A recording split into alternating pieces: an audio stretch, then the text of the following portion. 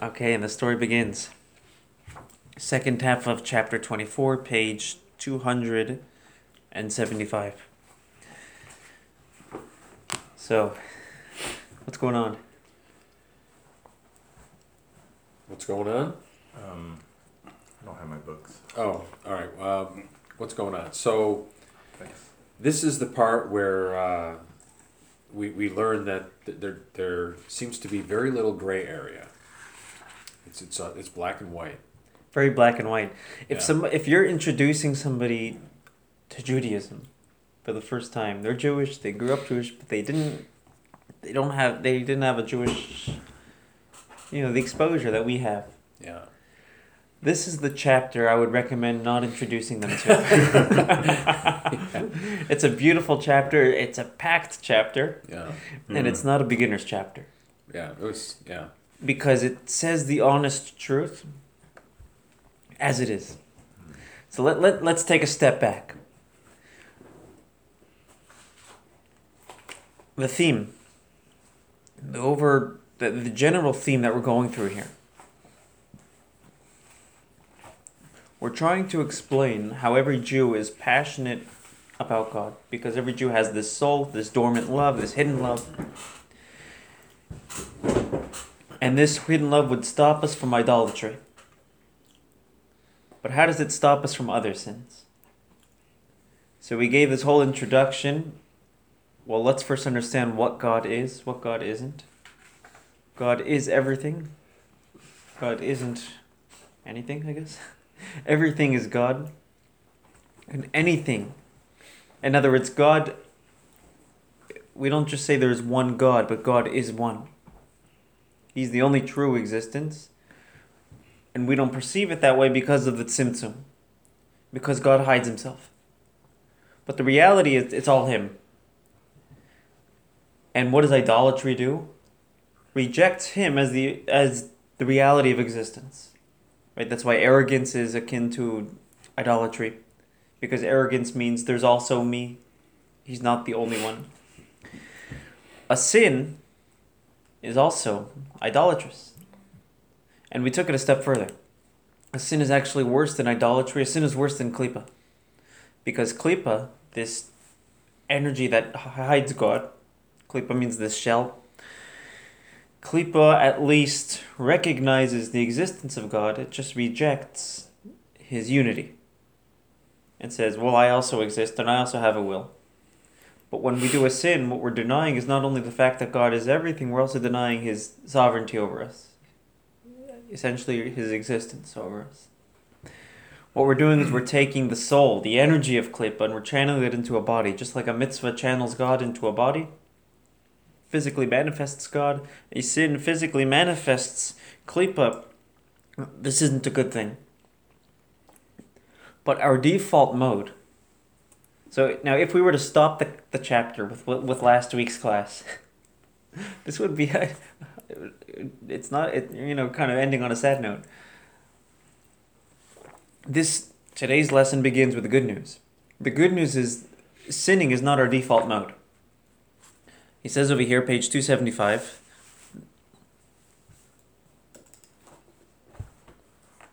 that a person will not commit a sin unless a delusional spirit, the ruach shtus, enters him. Our default is to not want to sin. Our default is to actually want to do the right thing. Our default is to see God as the overarching, if you will, reality of existence. To see him as our purpose. That this is our life. And the fact that we want to sin, it's unnatural. There's something blinding us. Is that the animal soul is blinding us? Or is it external? Or what? Good question. Where is this delusional spirit coming from? Good question. Let's take a look on text 3 here. Sorry, text 2 on our sheets. Very good question. So text 2 is citing Likutei Torah. It's a collection of discourses authored by the Alter Rebbe, the author of the Tanya. So he didn't... basically, he's addressing it in a different place, not in Tanya. Text 2. You want to go for it? Sure. If you ever all Rather, the hidden love of the soul, which results from chokhmah of the soul. So that chachma is the openness Chachma. to being the bittul, basically, right? Being open to something larger than ourselves. Curious, or Yeah. is concealed and covered by the sackcloth of the physical body, and this delusional spirit is produced from it. Okay, so this delusional spirit comes from the body. In other words, the soul wouldn't produce it. The soul is godly. It's the body, the animal soul body, they kind of come hand in hand. In other words, the entire Tanya has the whole Tanya is basically a big paradigm shift in how we view life, in how we view ourselves. Before Tanya, BT and AT, right? Back to our friends BT and AT. BT, before Tanya, we lived life from the body paradigm, from the animal soul paradigm. It's very natural, it's very normal. That's how we relate to existence. Tanya is trying to get us to see things from the animal soul, from the divine soul's lens, from the godly soul's lens, making that switch. In chapter, so basically, this ruach shtus, this delusional spirit, is able to blind us simply because we're living from the body paradigm. We have to make some sort of paradigm shift from body to soul. And actually, the essence of this shift is discussed in chapter 32 of Tanya, where it discusses the mitzvah to love your fellow. Making that paradigm shift from body to soul. Now when I view you, from my soul's perspective, I don't see a body anymore, I see a soul. And he says that this is, let's take a look at it. He says a very powerful line, page 363. 363. 363, yeah.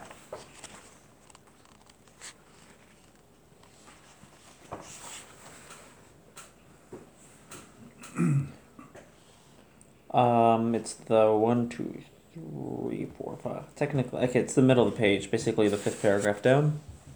The Torah's root principle is to raise and elevate the soul's importance over the body, lifting the soul higher and higher to the root and source of all worlds. The whole root of Torah, the whole foundation of Torah, is shifting our focus from body to soul. And this is really relevant here.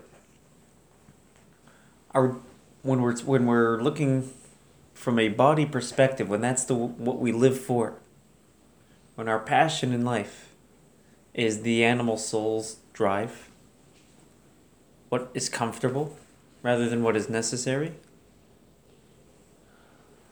right? The animal soul rather than the divine soul. Then what happens is we produce this delusional spirit.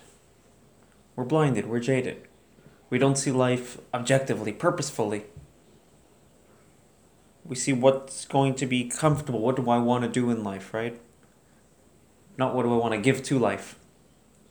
And we'll soon see that Klippa, the difference between Klippa and Kedusha, holiness and Klippa is the difference between being a giver and a taker. We'll soon get there in a minute.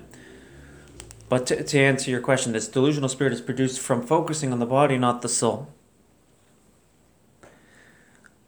You know what?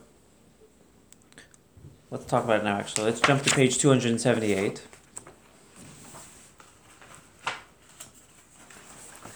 The essence of Klippa, focusing on basically living life from the animal soul paradigm rather than the divine soul paradigm, is represented by a mosquito. I learned something new about a mosquito reading this. Okay. What did you learn about a mosquito? That there's only one way in.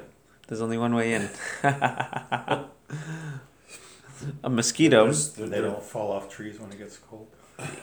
What? They probably don't do that either. But I didn't know they had only one orifice. Did you know that? I did not. No. So according to the Talmud, They don't need to. they ingest, Ashirats. they do not excrete. Right. Very refined words. Hmm. They ingest, they do not excrete. They're takers. They're takers. They're not givers. They're the bottom of the food chain. They have nobody else to give to. So no Ashirats. Exactly. If they were Jewish, they would not be able to say that blessing. But what does that teach us? So the Talmud says, Teaches us you don't want to be worse. You don't want to be worse than the mosquito. you don't want to be worse than a mosquito, right? So the Talmud says, if we're in a good place, this is why was man created last? Man is the center of creation, the center of purpose, the purpose of creation. So God should have created man first and then have... So the Talmud says, if we're doing what we're supposed to and we're behaving like we should, we look at it as if God prepared the entire world for us and put us in this ready-made world just for us. But if we're not acting the way we should, then we tell ourselves, even a mosquito, which is the lowest of klipa, came before us and existed and preceded us in existence. And historically, chronologically, it preceded us, but spiritually, it precedes us. If we're being a taker and not a giver, which means we're not being holy, we're being klipa, we're living life from the animal soul, not the divine soul, we're actually worse than the klipa, because we're supposed to be givers. The mosquito is doing what it's supposed to. It's a taker, and it's the lowest of klipa, the greatest of concealment of God because it's self-centered. But at least it's doing what it's created to do. God made it that way. We weren't built that way. We're going against our nature. And what's making us or enabling us to go against our nature is this delusional spirit, the Ruach Shtos, produced from focusing on the body rather than the soul.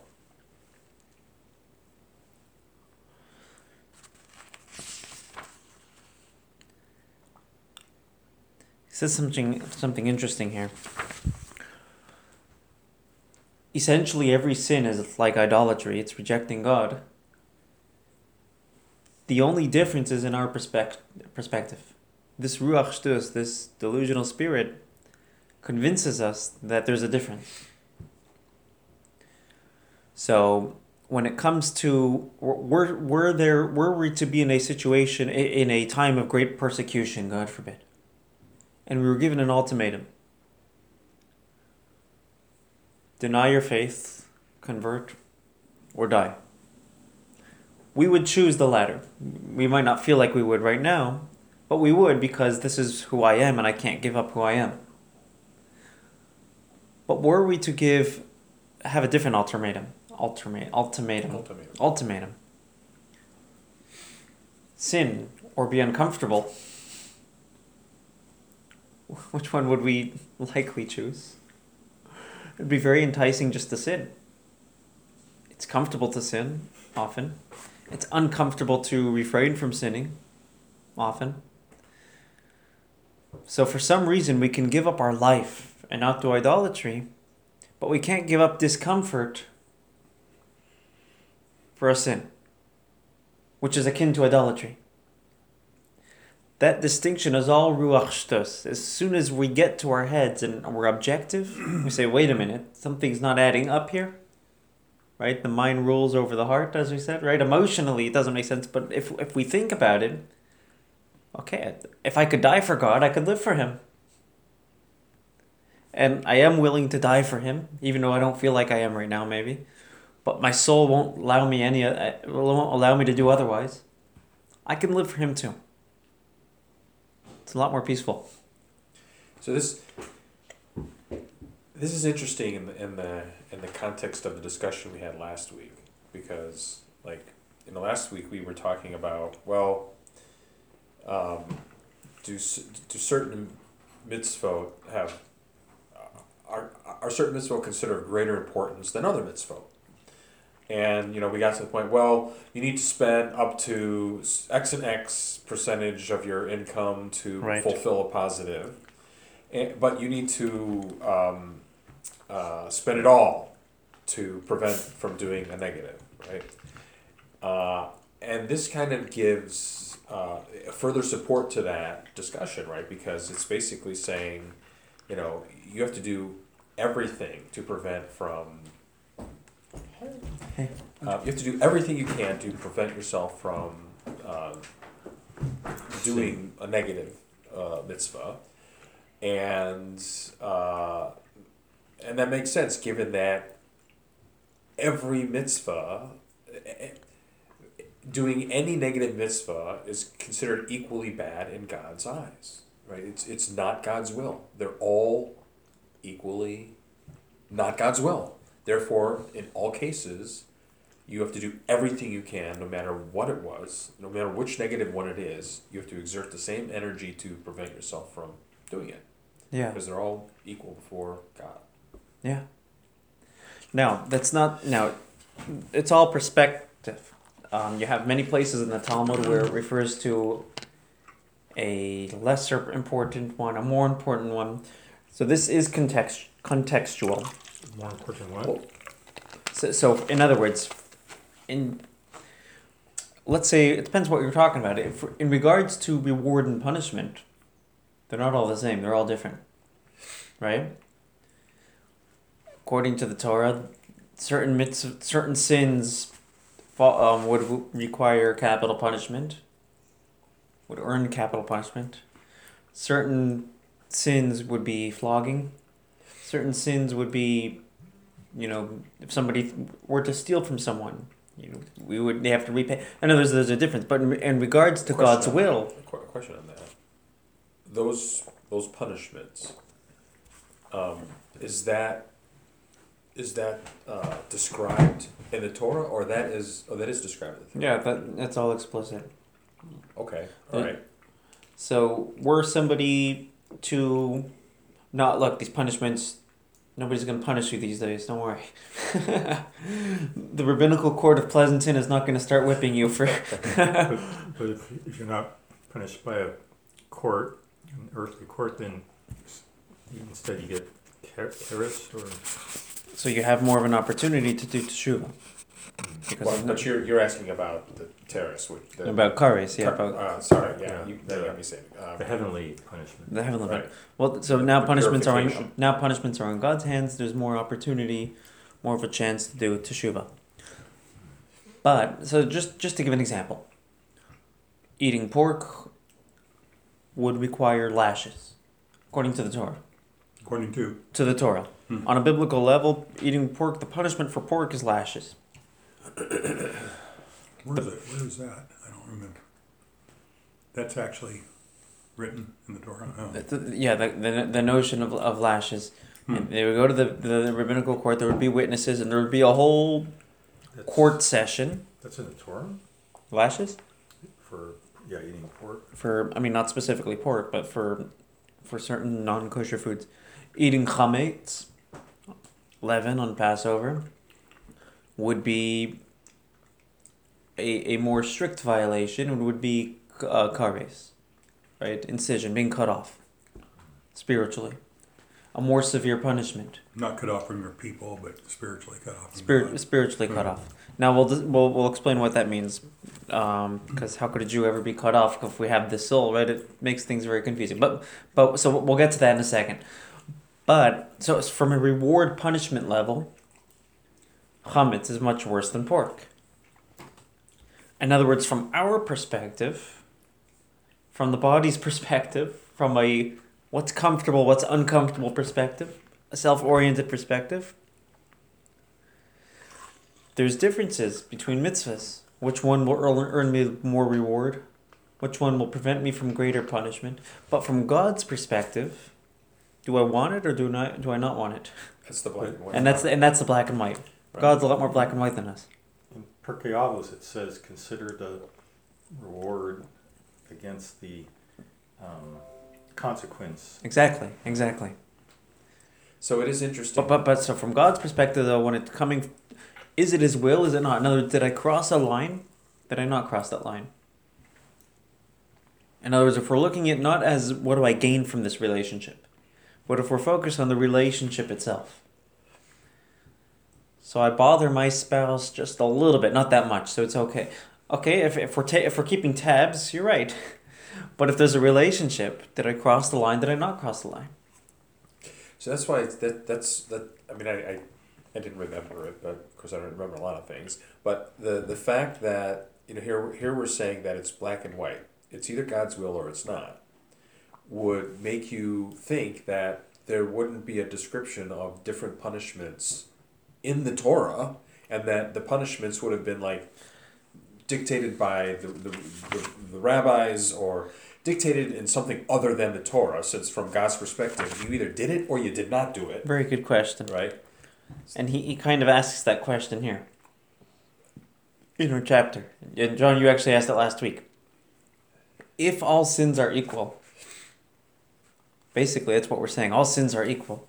Now again, like I said, if you're being introduced to Judaism for the first time, if you're being introduced to Tanya for the first time, if you're being introduced to Hasidic life for the first time, don't start with this chapter.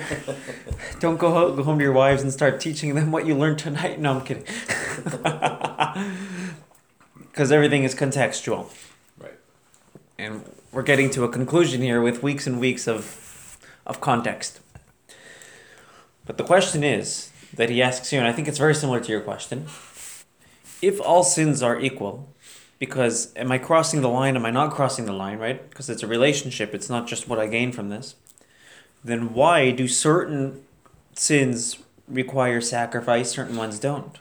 So when it comes to idolatry, halachically, according to the Torah, when it comes to idolatry, if I have an ultimatum, idolatry or death, I have to choose death. But if I have an ultimatum, break Shabbos or choose death, what do I choose? Shabbos. Shabbos, yeah. No, sorry, I break Shabbos. Yeah. Right? And the Talmud says break one Shabbos so you can keep future Shabboses. Right. But you can keep future Shabboses. Oh. But it doesn't say break one idolatry so you can observe this in the future. So certain mitzvahs require, the general rule of thumb is that when it comes to life and death, we break all Torah rules with the exception of 3. Which 3? Bowing to idols. Bowing to idols, idolatry. So idolatry, we have to choose death over idolatry. Sodomy or Adultery. adultery? Idolatry, adultery. You're supposed to choose death over You're supposed to adultery. choose death over that. So if somebody forces somebody to have an illegitimate relationship with somebody, we have to choose death if that's the ultimatum. Which leads us to the whole question, by the way. Now that Purim's coming up, how did Esther live with this king, right? Achashverosh. But there's a few. Another question for that you wonder. But another question for another time. It's an interesting topic. But just trying to get our minds going, right? And the third one is murder. Somebody says, go kill him or I'll kill you. We have to choose death. But when it comes to non-kosher, if I don't eat this, I'm going to die, I eat it. Right? If God forbid there's a medical emergency, you get in the car, you go to the hospital. But isn't there a case like if you were a hostage somewhere and then they put you on TV around the world and they say, we're going to make this Jew eat pork. Okay, sure. Yeah, there are exceptions. If it's going to be a big Kiddush Hashem, it's going to be a big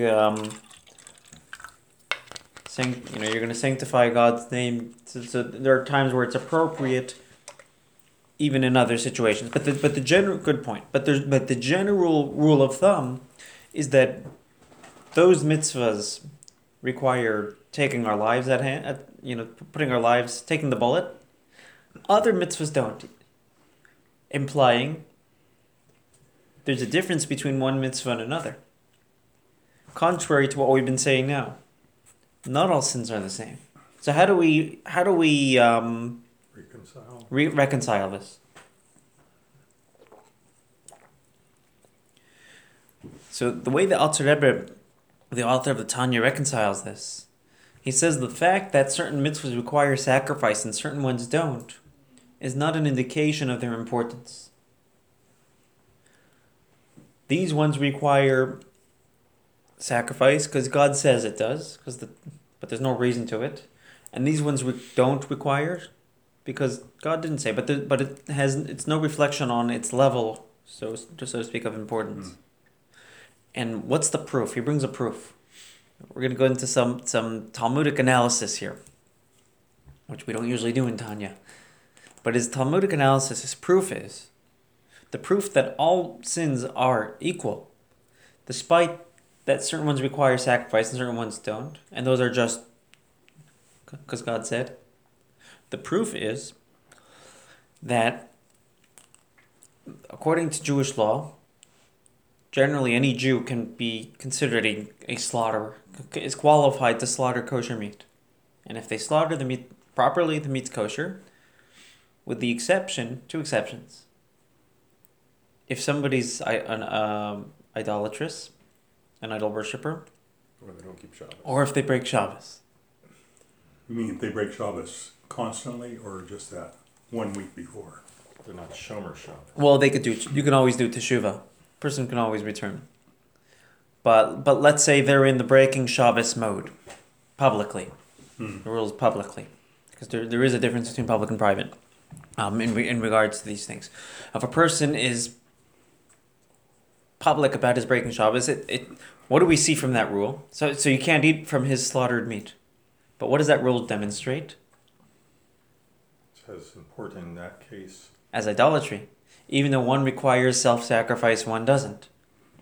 Which means the self-sacrifice is not an indication of importance or lack of. Every single sin is crossing a line and they're all equally important.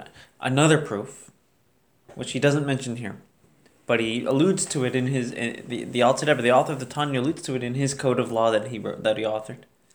Let's take a look on text 3. Because I think this is very interesting. This is from the Shulchan Aruch, the Code of Jewish Law, text 3. And it's the laws of Shabbos. Chapter 228. In chapter 228, he discusses when you're allowed to break Shabbos for a sick person, when you're not. What's considered sick? What's considered deathly? When can you only break rabbinic law? When can you even break biblical law? And he gets into all the nitty-gritty details, and it's very interesting. A very interesting chapter. Probably more interesting than the window and the courtyard. Yes. He gets into those too, but yes. So he says when a mortally ill person requires meat. So let's say it's Shabbos, and a person has to have meat, and if he doesn't have that meat, he's going to die. An animal may be slaughtered for him, even though it's prohibited to slaughter meat on Shabbos. You're not allowed to kill on Shabbos. It's one of the 39 prohibitions. Nevertheless, you're allowed to break Shabbos for him because his life is at stake. One should not say, feed him meat from an animal that was not ritually slaughtered. Feed him treif meat. So why not? In other words, Public. what? I mean, if you say it, then it's like public. Well, if So this is comparing You're causing breaking kashrut versus breaking. in other words, I have a choice. I could break Shabbos and save his life, or I could break kashrus and save his life. And we're saying break Shabbos, don't break kashrus. What's the difference?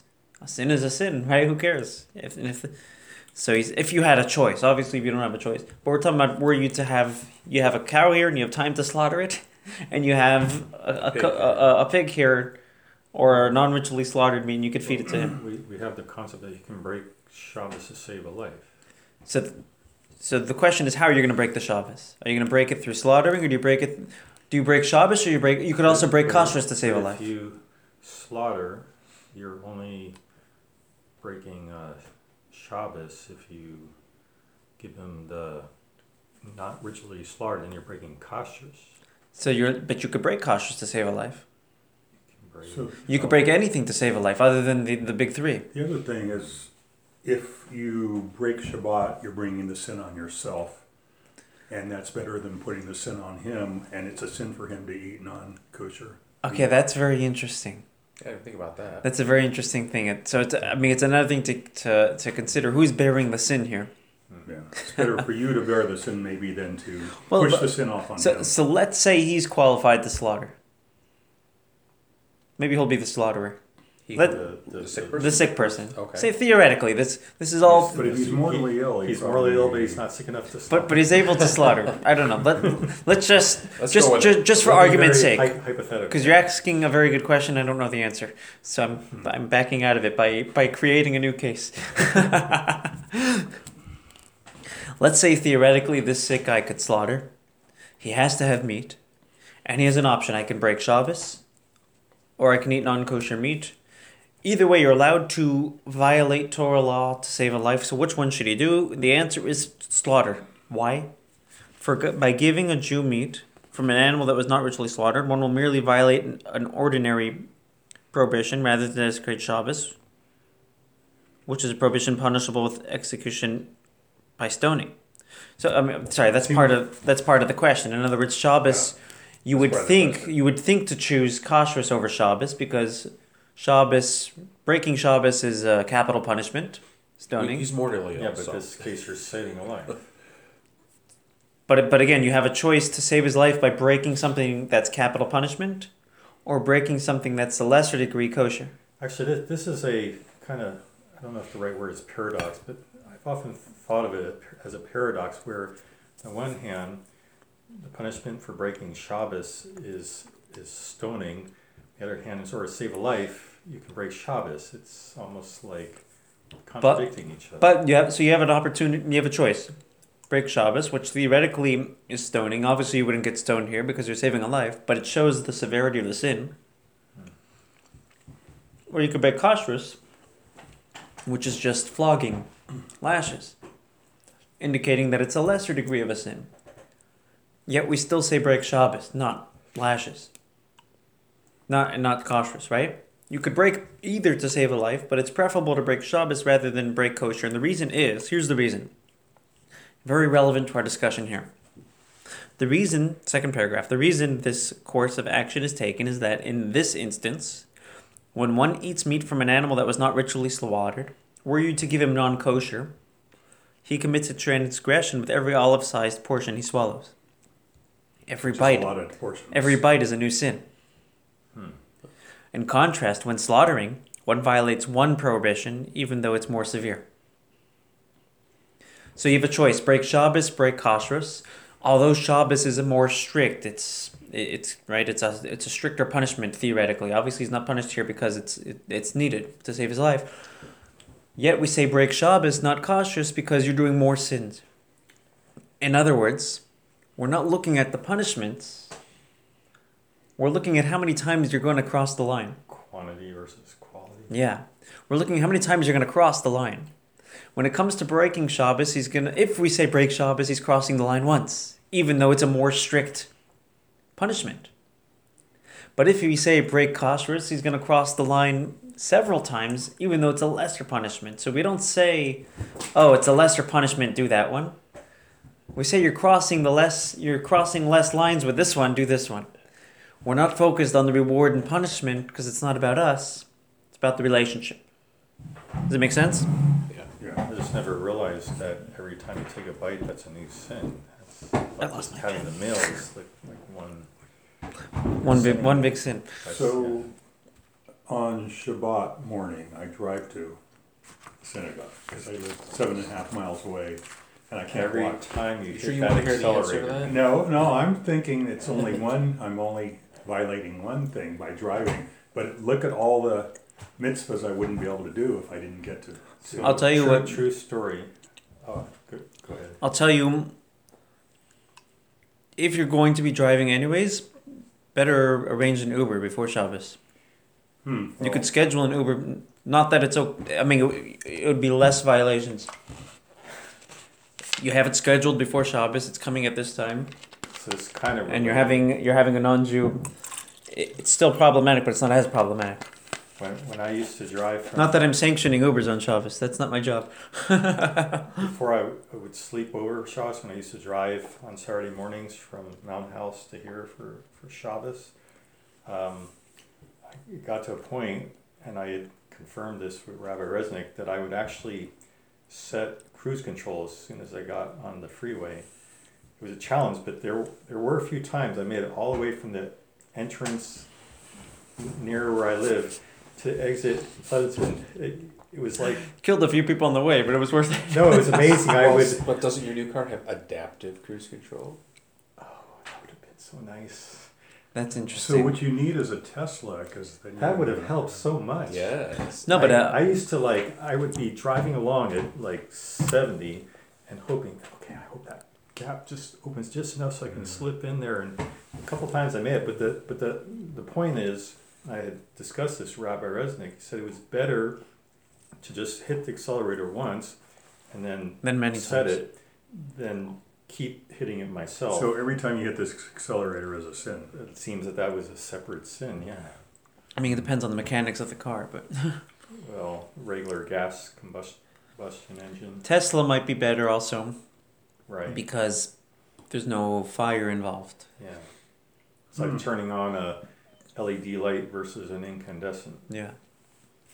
Which there are, not that you're allowed to turn on either, but there's a difference. But Uber, you schedule the Uber before Shabbos, it shows up. So there was a time I was coming for either Rosh Hashanah or Yom Kippur, I forgot which, and it just happened that one of my Goyim friends was interested to see the service, so he picked me up, gave me a ride, and then when I told Raleigh about it, he was so impressed, like he almost put it as if I didn't break the holiday by getting a ride from a goy instead of driving myself. So that's like the kind of idea with Uber, right? I mean, it's different than. Look, if somebody's keeping Shabbos, I would never say you can go in an Uber. What if the Uber driver is Jewish? Chances are, Chances are it's going to be an Arab. Yeah. So I was thinking, has nothing to do with what we're talking about. So I can't hear the service without my hearing aids. I can, but not as well. I'll miss a bunch of words, especially on the English. Doesn't matter if I miss the Hebrew. But I was thinking, don't turn off my hearing aids on Shabbat. Just take them out of my ears, and because usually I open the battery doors to save the batteries. Yeah, you might want to keep them just on. leave them on, and then I can just put them back on in the morning. Yeah. I hate to bring this up, but isn't that making an issue for everybody that's been speaking? Nobody could talk to you. No, hearing aids are allowed. Oh, they are? Yeah, it's a whole discussion how they are allowed, but they. But the thing is, if I don't turn them off. No, what he's saying is when You're somebody, not supposed it's like to- talking into a microphone. Yeah, you can't amplify a... But Yeah. it's different than. There is a whole discussion on it, but Does it have to do with the fact that a person who's wearing hearing aids is actually wearing hearing aids? Just like if you you can wear your tallis and walk down the street. I mean that addresses the carrying issue, but it doesn't address the other. It could be a electronics life issue because you need to be able to, if you're walking the street, be able to hear cars and stuff. That's dangerous. I My mean, hearing's not that bad. But the thing is, so it's not a big deal actually for this because I can hear men okay because the voices are lower. My high pitch hearing is gone, so I have trouble with hearing women speak. I actually have that problem. Is that a Yeah. bad thing? My wife thinks it is. It's a blessing and a curse. Anyway, but I would still miss a lot of comments and things. No, definitely leaving them on before. Yeah. That's definitely. Is it kind of like me using the CPAP and turning it on before Shabbos? Yeah, same idea. Similar idea. Definitely leaving them on before. So, but, Anyway. and anyways, our point here is just to illustrate that even though Shabbos is more strict than kosher, better violate one Shabbos to save a life rather than several instances of kosher, even though Shabbos is more strict. And the point is just to illustrate that from is it God's will or is it not? That's really the way we're looking at it. Are we crossing this line? Are we not? That's the bottom line. Like, to be or not to be, that is the question.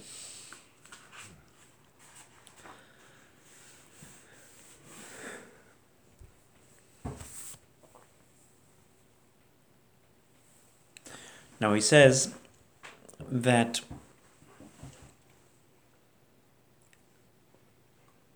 the separation that happens to the animal soul is only during the sin. After the sin, it kind of reverts back to its old self, right? The delusional spirit confused it, made it delusional, got it to sin, separated it from God. It's not separate from God for all eternity, unless it gets charis. But charis, I'll explain what that means in a minute. I promise. After the sin, he goes back to his original conscious connection with God, theoretically. Still has to do teshuvah, because there's still an impact of that sin. But where does charis fall in here? What does it mean to be separated from God? How could a Jew ever be separated from God? So he's not Jewish anymore? Is it separated from God or the Jewish people? No, it's from God. So last week you were talking on the recording last week that if you consider God insignificant, then you're separated, right? That wasn't. There are some things you do which infer that you think God is insignificant. Wasn't that on last week's? I wasn't listening. Well, I didn't hear the recording. No, I think what you're referring to is that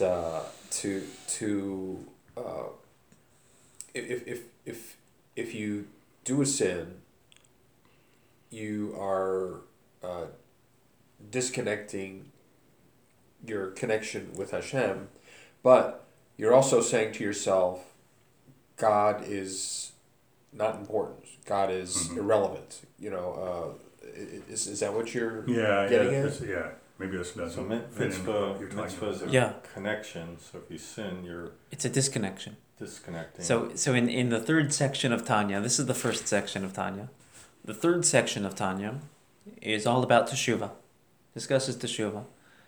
And he brings a verse from somewhere, I don't remember where, that describes the connection of a Jew to God as a rope, a lifeline. And he says this rope is made of 613 mitzvahs, 613 strands. That's the rope. And each sin, so a sin cuts off, it severs a strand, but I'm still connected. But it's weaker. But it's weaker. Each mitzvah is a fiber. It's a fiber of that rope. There's 613 fibers, right? The rope gets weaker and weaker. If I do something which merits chares, which means incision cut off, the rope is totally severed. Or I could do several sins, and that can equal chares, same, right? It could equal out. Now, he says if you do teshuvah, you've tied that rope, and now your connection's even stronger, right? The knot is the toughest part of the rope. In real life, the knot is the weakest part of the rope. Is it really? It is. Oh man. Well, what if you take scissors? It's easier to cut the knot than to cut the actual rope itself? No, because the knot is part of the rope because it's one continuous rope. I know that because I sell fall protection. And we always tell people don't put a knot in your rope. They'll tie it to an anchorage. They'll tie it. So you want to have that rope there, and you connect to the rope with a device. Interesting. You want to have that rope there, so if you fall, the rope it stops you right there on the rope. So you put it up around an anchorage, something very strong, and you usually run it through a plate, so you just run it back and forth, but you don't tie a knot. But you don't tie it. Because the knot will actually reduce the Because strength of the rope. But So maybe Because it pulls on itself, and it cinches, and it can break the rope, depending on how much force you put on it. So maybe the analogy needs to change to a broken bone, because isn't a broken bone healed stronger. where the healing point is stronger? It is, yeah. So maybe you need to change your analogy. Okay, so we have to change Or it. broken My bone, problem is yeah. I don't think of bones as connection. Maybe the tendons. Or Well, if you were to take scissors, what's the hardest part of the rope to cut? Well, the knot would be harder to cut because There it's we go. way thicker. So I mean, in terms of severing this connection, Yeah. Okay, so if you're pulling on it, strength-wise, the knot is the knot is just weaker. going to fail. Okay, I see. No, that makes sense. Interesting. I have to be careful with my analogies. No. You have science people in the room. Tough crowd. No. so, kares, incision, is a total cutoff. But it doesn't explain this in Tanya, but he explains this in other areas, in his other discourses, that this connection of a rope, that's our conscious connection. Right? Freud has the id, the ego, the superego, right? Our conscious connection can be cut off. But our subconscious connection, there's a part of the soul which is not defined by how we think and feel, which is a deeper sense of identity, who we are as Jews, that can't be cut off. So even incision, yes, we're cut off consciously. On a conscious level, we've severed that connection. But our Jewishness is still there. There's a certain part of our soul which is not just the way we think and feel that have been cut off. Who we are still remains.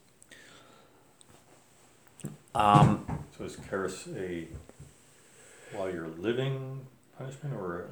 There's the halachic / physical element of kares, and then there's the spiritual element of kares. In regards to the spiritual element of kares, being cut off from this relationship with God, the relationship is still there, it's just not conscious. We can always do teshuvah and bring it back. The analogy he brings is at nighttime, it's dark, but the sun is still shining. But you'll only see that illumination on the moon. When you don't see the sun illuminating on the moon, it's not because the sun's not shining, it's just because the moon's in the wrong place. Similarly, we sin, we've distanced ourselves from God, and now we're not illuminating, our souls are not illuminating our hearts and minds. We've cut ourselves off. So the illumination has to come from God. The illumination is still there, but we have to realign ourselves.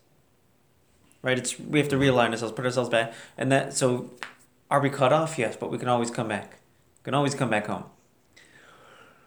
You could also use the analogy of an antenna. If the radio or TV waves are always there, but if you don't have the antenna aligned right. Right? If you don't put in the right Wi-Fi password. Yeah. Gotta have the password. Gotta have the password, right? And our aligning our views, our values, and most importantly, our behaviors, doing the mitzvahs right. It's the right password. It's the right Wi-Fi password. It's connecting us. And he ends off saying on 283, the second to last paragraph on 283, as was explained above in chapter 2, that the root and source of every soul in the house of Israel is from the supernal Chachma, which is so intimately bound with God that he and his Chachma are one. Chachma is the inquisitive part of the soul that's totally open to something larger than what it could possibly understand. And this is part and parcel with God. This is a piece of God. And what happens when we sin, and to take such a holy entity as the soul and drag it into sin, is comparable to taking the king's head and dragging it and dunking its face into a toilet full of excrement. There's no greater humiliation than that, even if the person does it just for a moment. So the sin is one moment, right? I took the king, I dunked him, I gave him the swirly, but it was just that one moment. You remember those from high school? No. Oh, yeah. It was just that one moment, but at the end of the day, we crossed the line for that moment. It's a good visual there.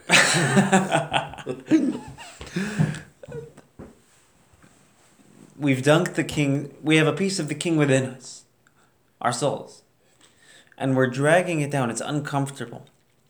I'll tell you a story I just heard today. I see it as an analogy for this portion of Tanya. Rabbi Leibel Shapiro. He is the head of the yeshiva, the Rosh Yeshiva of the Chabad Yeshiva in Miami.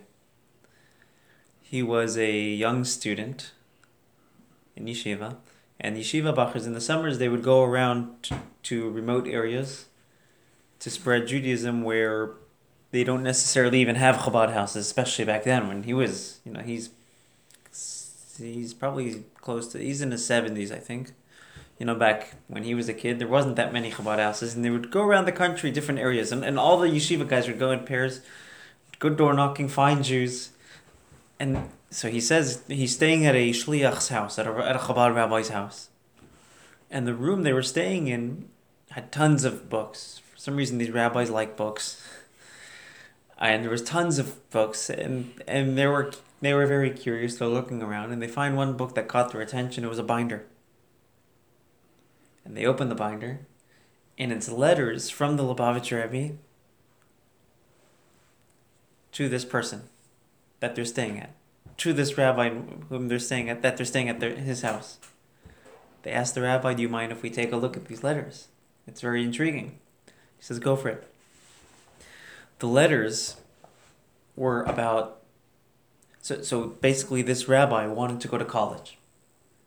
And the Rebbe was hardcore against college for most people, as a rule of thumb, especially for somebody who's in this person's situation, who was a yeshiva boy, he was a rabbi. The Rebbe felt that it was very inappropriate for him to go to college. Felt that the environment was inappropriate, that it's gonna descend all the different negative things. And the Rebbe wrote 3 separate letters to him on this subject. And one thing the Rebbe said, there's 3 points that I found very interesting. The Rebbe said, "You are shliach, you're my emissary." And according to halacha, according to Jewish law, an emissary, an agent, has the same. It says shluchu shel adam kamoso. A person's emissary is like him himself, and this is true halachically. So if I were to give you $1 to give to tzedakah, you're my agent, I gave the tzedakah. So when a shliach of the Rebbe goes to a town, it's the Rebbe coming to that town. So he says, "You're going to college? You should know you're going to be bringing me there. And I don't want to be there. I don't want to go. That's not where I want to be." It reminded me of this idea in Tanya. We're all shluchim, we're all ambassadors of God. And if there's a place God doesn't want us to be, we're not just transgressing His will, we're actually bringing Him there, to a place He doesn't want to be. The Rebbe brought another idea. He's in halacha, somebody who's exiled to the city of refuge, the famous city of refuge in the Torah. So one of the punishments, speaking of punishments before, was being exiled. If they didn't know what to do with the person or whatever, sometimes they would send him to exile. And the rule is that exile was supposed to be a rehabilitative environment, and his rabbi has to go with him. The Rebbe says, "You're going to exile. You're schlepping me with you. I don't want to go there." And the Rebbe said, in case you're thinking to yourself, maybe I can undo our connection, and I'll go to college. We'll go our separate ways. I'm no longer your agent. I'm no longer your emissary. I'm no longer your follower. I'll go my separate ways, and I'll go to college. He says, it doesn't work. You're still going to be schlepping me there. We're already stuck. And he says, when a person converts, a convert accepts the mitzvahs upon themselves, right? As a Jew, what happens if they accept Judaism upon themselves, the mitzvahs, and then they start sinning right away? They're still considered Jewish. It's not like they undid their conversion. They're stuck.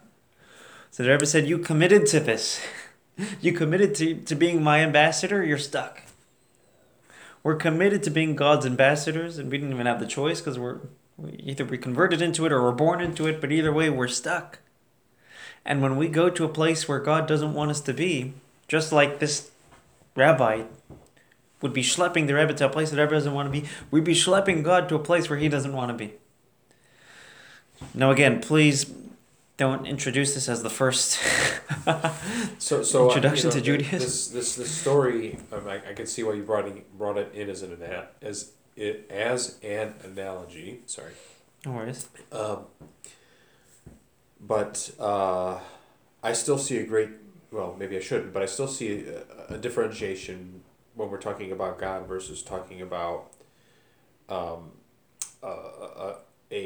shliach. And Not to say that the Rebbe is God. That's not. no, I know. I guess my point though is like okay, we keep talking about how like okay, how do we take something and elevate it, right? So we can take something ordinary and we can elevate it if it's for the purpose of servicing in service of God, right? So there are lots of things that require knowledge that just you probably some people are self-taught, some people are just geniuses, but some people go to college to get knowledge to say, for example, work on the Chabad website. There's times where it's appropriate to get an education. Right. So I guess but in this specific case, for this specific person, in this specific then people, I can but so because the way you just said the story, it's almost like this was true for everybody, but I don't think it's that was your intention necessarily for me to think that. I think it's true for a lot of people. A lot, but not. But I think my sons would be just as well off if they hadn't gone to college. Speaking of your sons, Dennis Prager is very against college. He is, and he has a PhD, right? Exactly. And, well, he could. And he regrets it. I went to college, but I'm not against college. So the general rule was for a person who grew up in the Chabad Shiva world, the Rebbe was not for college. The Rebbe was very against college, especially given the environment, especially back then. It's worse now. I mean, I'm sure it's worse now. With I'm saying if back then he was against it, but that was the general rule of thumb. There's times where it may be appropriate to get an education, and everybody has their rabbi and will consult what would be the Rebbe's view in their given situation. But the point here is I bring that not to bash college necessarily. Sorry. In other words, the point here is just to illustrate that we're just like this guy was an ambassador of the Rebbe, and the Rebbe felt that he's bringing the Rebbe there and he shouldn't. We're all ambassadors of God, and there's places where we shouldn't be bringing God to. Don't drag God in the mud. Don't give him a swirly. So that's our point. Can it be appropriate to go to college? Look, I'm in college. That doesn't make it a kosher necessarily, but just because I'm doing something. No, I'm kidding. But no. But I mean, I mean. But it's online, and there's also a difference between, or there may be a difference between going for a specific education and like going to vocational school is better than going for like a liberal arts degree. That's what I'm saying. Going to waste. Okay, but so like I'm sure there's plenty of physicians who are in Chabad. Well, you don't become a physician without going to college, right? So there's applications where it's there's applications. Yeah, it's general. No, but the point of this story is just to illustrate that in this situation, the Rebbe felt that you're taking me somewhere where I don't want to be, and I don't want you to be. And it's the same thing with our relationship with God. There's places, there's situations, there's circumstances where God says, I don't want to be in. And I don't want you to be in, and I don't want to be in. And you guys, the Jewish people, says God, are my ambassadors. That's my story, and I'm sticking to it. Yeah, that makes sense.